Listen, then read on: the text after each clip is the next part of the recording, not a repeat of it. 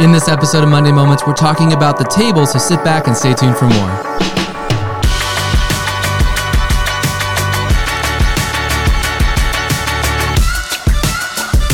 Hey there, welcome to another episode of Monday Moments, the show in which we take a deeper dive into Sunday sermon. My name is Travis, your host. With me today is Pastor Daniel, the second time in the saddle. I know, hello. Love it. Yeah, we are continuing our sermon series and therefore our discussion in Monday Moments on Psalm 23. The title of our sermon series is Satisfied. If you haven't had a chance to watch or listen to Sunday's sermon, you can do so right here on our YouTube channel, on our website, wherever you get your favorite podcasts.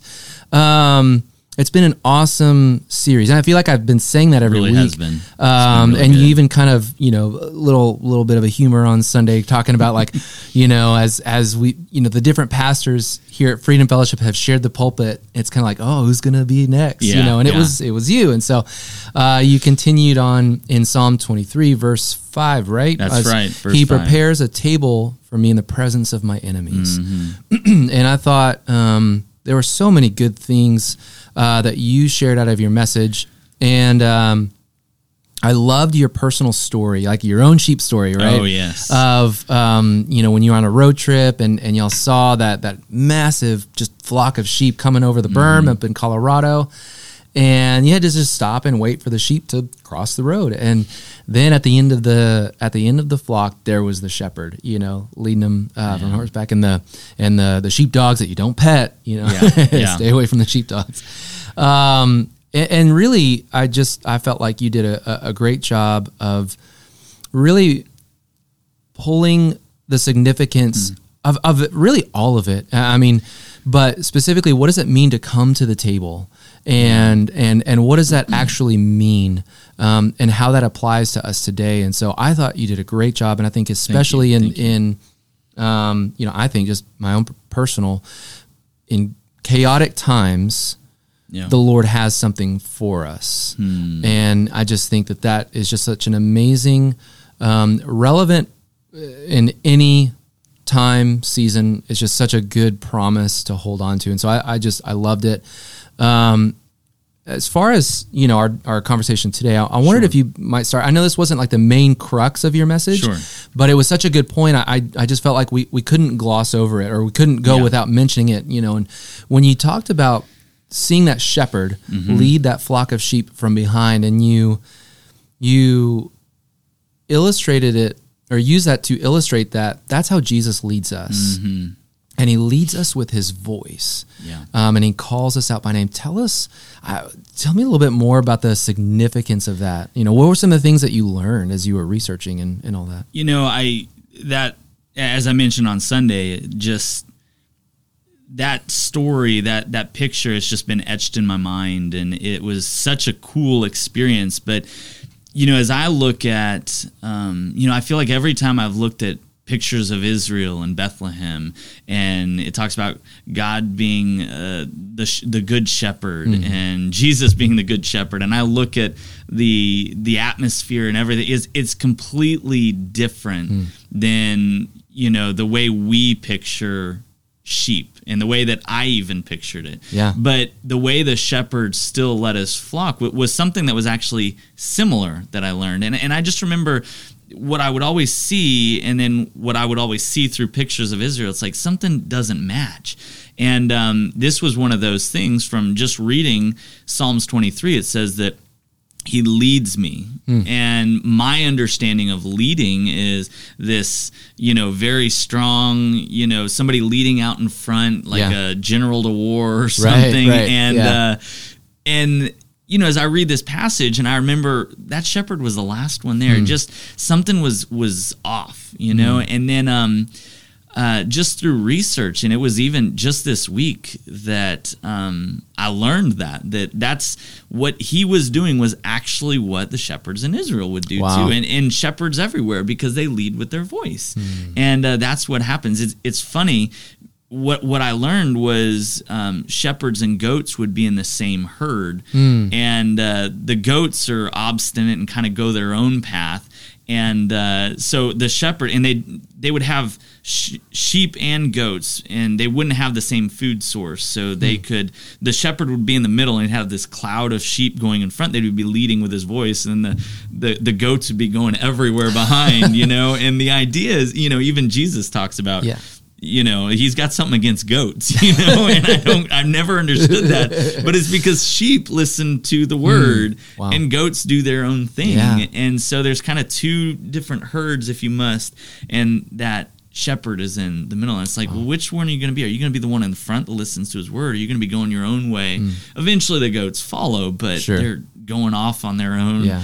And, but I thought that was so cool, and how that matched what Jesus said about himself. He said, the way that the sheep followed him, or he led them, was whenever he calls their name. And it's not even just a word; it's a personal word. It's a name. And I look at what the Bible says about us. It says that we're his own children. We're the sons and daughters. We're co-heirs. It says a lot about who we are in Jesus. And not only that, it's got his commandments. It's got correction.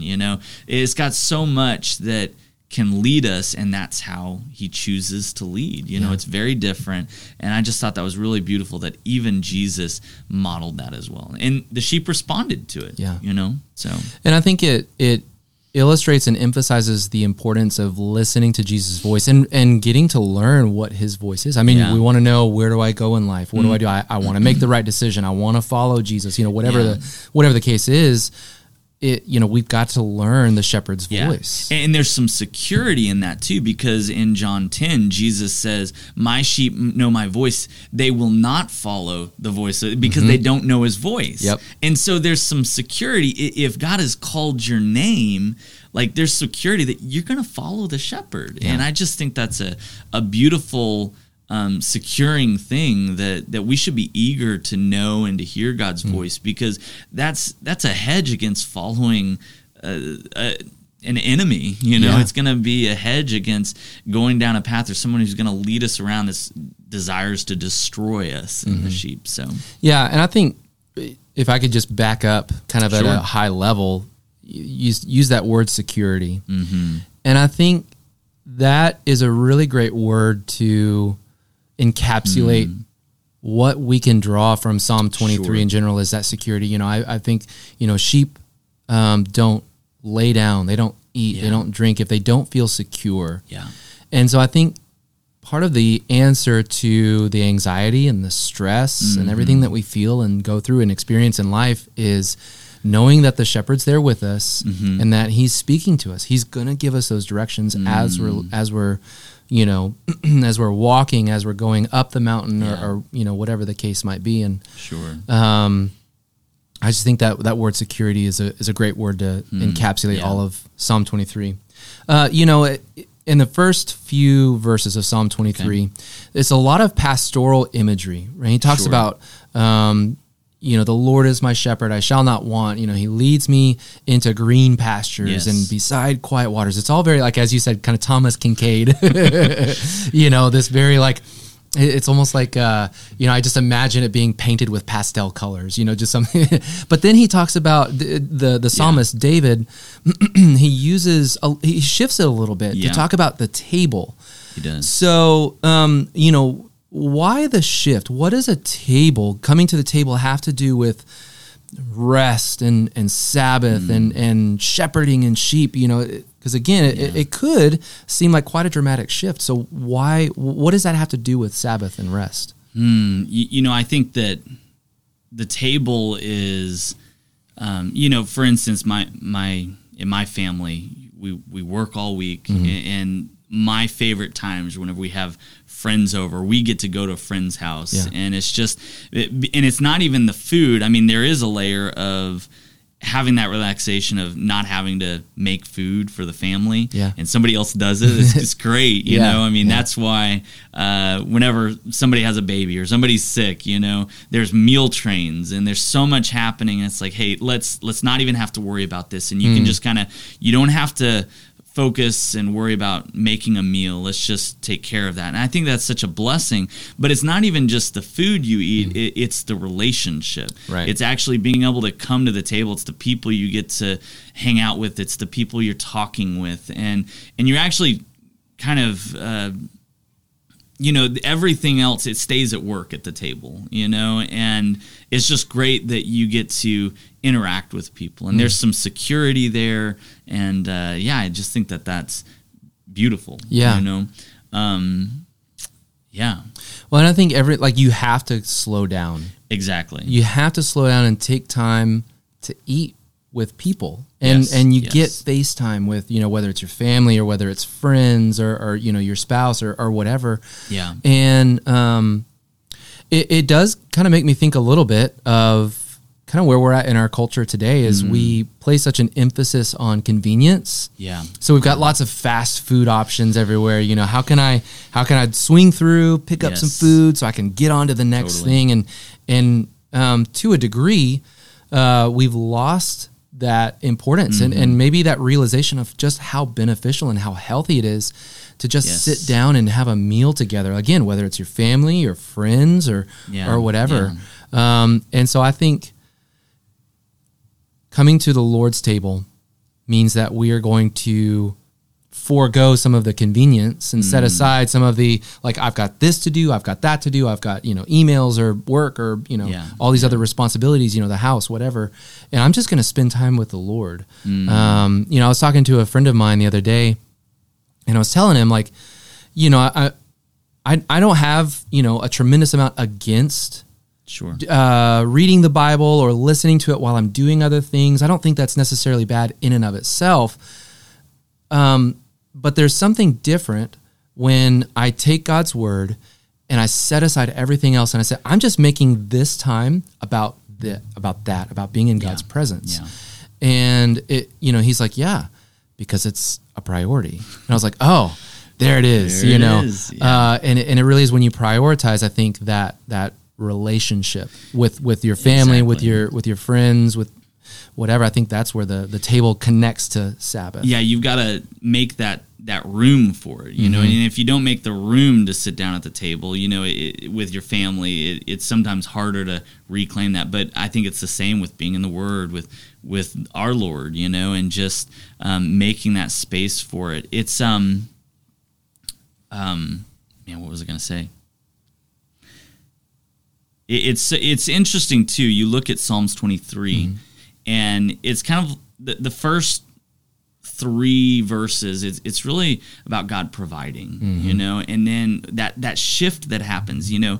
We're guests, and it's like there's the provision, but then there's honor that He gives. He anoints our heads with oil, and so there's a shift. Whenever you have people over, whenever you're sitting, you're giving them that time. You're giving them honor. Yeah. It's not about what I'm giving you. I mean, like that fast food concept. That's providing. Sure. Kind of. But it's just is maybe unhealthy. But but there's a layer of honor that happens. I remember even my dad having at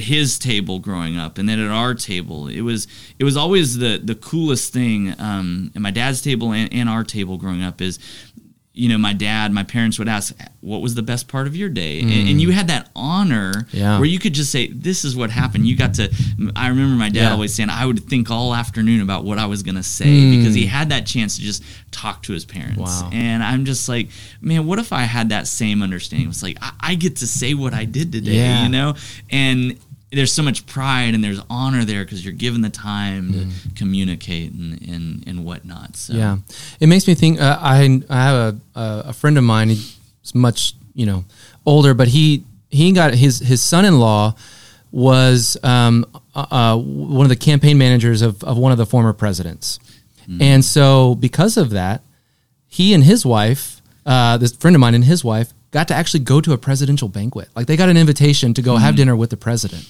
And here he was saying good old country boy me, who am I to go sit with the president, I know.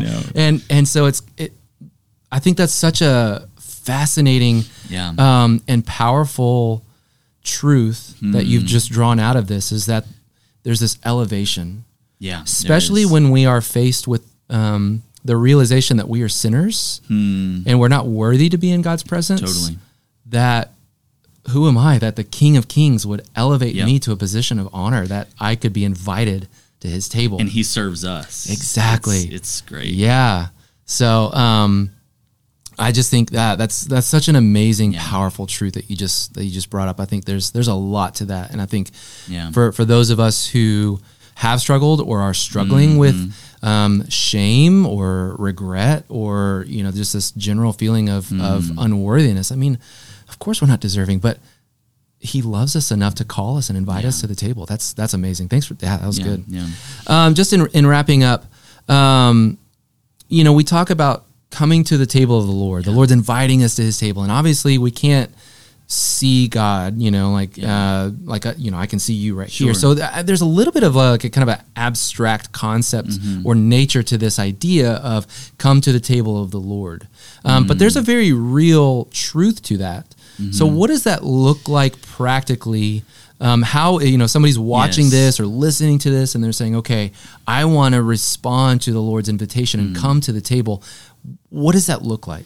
I'm going to go back a little bit to that difference between how we view the sheep and, what it was in the Middle East during that time. And, during the sermon yesterday, I showed that picture after the Thomas Kincaid quote it's this desert, the Judean desert, and it's a pasture. They would say that's a pasture. Wow. And I'm like, what was David thinking?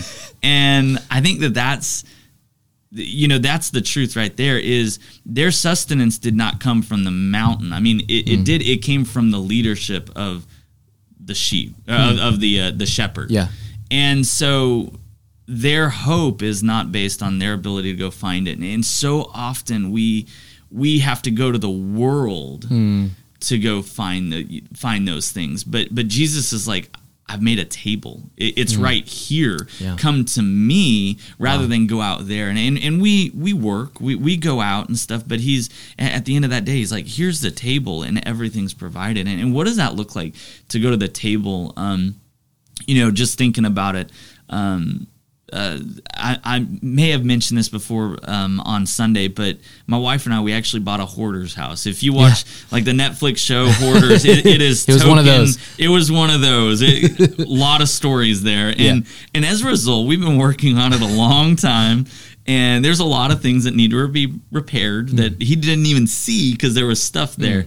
And so we're constantly working on it's kind of nice. It's kind of fun at the same time. Yeah. But there's so much work that has to be done. And big repairs, roof, foundation stuff. There's plumbing. We can't do it all at once. Yeah. And I can get really overwhelmed with that. And I can think, how am I going to pay for this? And when am I going to have time to do this? And I can get so consumed about my place of lack. And I can say, God, why are you not providing this? And I can get angry about it. But the reality is, God has everything that I need. He knows what I need before I ask. So I've got to let his word lead me. And I've got to know what's true about God, regardless of the circumstances, the condition of my home. Or whatever. I mean, it's looking really good. It's looking a lot better. But I have a choice to either keep concerning myself and staying anxious about what has to get done, or I can just come to him and say, Lord, you've provided all of this in the past, so I'm going to trust you for the future too. And there's just this amount of rest, and there's almost an element of worship and praise that ensues, because it's like, instead of constantly looking at my lack, I'm looking to the Lord who's able to sustain me and take care of all this. And there's just a peace and a rest. I don't have to worry about it because he knows what I need. And I let my truth, and it's more than just knowing what his word says. It's actually living it out. Like, living it out is coming to the table. I mean, James talks about it. If you know what the word says to do and don't do it, what good is it? You've got to be listeners and doers. I mean, even Jesus talks about it. He talks about the foolish and the wise builder. And then at the end of that, he says, the wise builder is the one who hears my word and puts it into action. And so putting it into action is saying, I'm not going to worry about this. And I'm going to say, God, you are such a good provider. And I just get to relax in that and meet with him. And, yesterday I was saying, it's like, man, there's so many things against us and contrary to what we're doing. And, like our lives are at a place of lack. It's just like that desert, arid mountain that I showed. That's the pasture. There's not much there. So that's why we have to go to Jesus. That's why we have to go to the shepherd, because he's our source of provision. And I was telling people, it's like, man, we've got to not face our enemies. We've got to turn our face to Jesus and say, Lord, I'm coming to you because I ain't got nothing out there. Yeah. Like, you have the words of life, like Peter said. So, and there's relaxation. We're turning our backs on the desert, and we're saying, no, my hope is not from there. My hope is in you. Yeah, right. So, I think that's kind of what it means to come to the table, is to come to Jesus, believe in who he says he is from his word, and kind of put your money where your mouth is. Like, if this is what he says he is, I'm going to trust him. Yeah. And I'm going to let this other stuff rest for right now. So, yeah, and that makes me think, I think your illustration of your house, there's so many layers. Like, I think that could almost be a sermon in and of itself. Partially because I know, some of the stuff. But like, seeing what the Lord has promised to provide for us. Sure. Resting in that, and that can be like varying degrees of temptation to trust that or not, depending on the season of life. But that choice can either lead us to a place of contentment and gratitude and rest, real rest, that I'm not anxious about these other things. Or if we choose not to, I think that the temptation for us is, well, if I get this thing, or if I get that thing, or this status, or this title, or whatever, it's going to fill my life. It's going to satisfy me. And I just imagine whether it's with literal material things, or whether it's mental, emotional things, like we become hoarders, right? Because we want to, like, oh, I'm going to provide for myself. I'm going to fill the hole in my life. I'm going to try and satisfy my own needs, and I'm just going to pile it on. Yeah. And before too long, we look like what your house probably looked like before you and Emily got a hold of it and started turning it around. And yet Jesus is saying, I've got what you need. Yes. And don't worry about what you may or may not see. Yeah. I've got what you need. And we've got to and hoarding that stuff actually made a bigger mess in this house. It was more destructive. Yes. Than just resting. Yeah. Very destructive. And that's exactly what Jesus said. Come to me, all you who are weary and heavy laden, and I will give you rest. And I just think of all of that baggage, again, whether it's like literal material possessions, or whether it's mental, emotional baggage, status, lifestyle, what the sky's the limit. Having your worth met out externally from the shepherd. What a heavy burden to try to carry outside of resting in what Jesus promised he would provide, whether we're on the mountaintop already, or whether we're in the presence of our enemies. Absolutely. That's really good. Well, thanks so much for taking some time out of your day. Such a good message. And thank you for watching another episode of Monday Moments. We hope that you enjoyed this this conversation. Excuse me. If you did, please let us know. We would love to hear from you. However you want to do that, whether you can leave us a comment, send us a message, an email, we would just always love to hear from you. Thank you so much again for joining us for another episode of Monday Moments, and we will see you next week.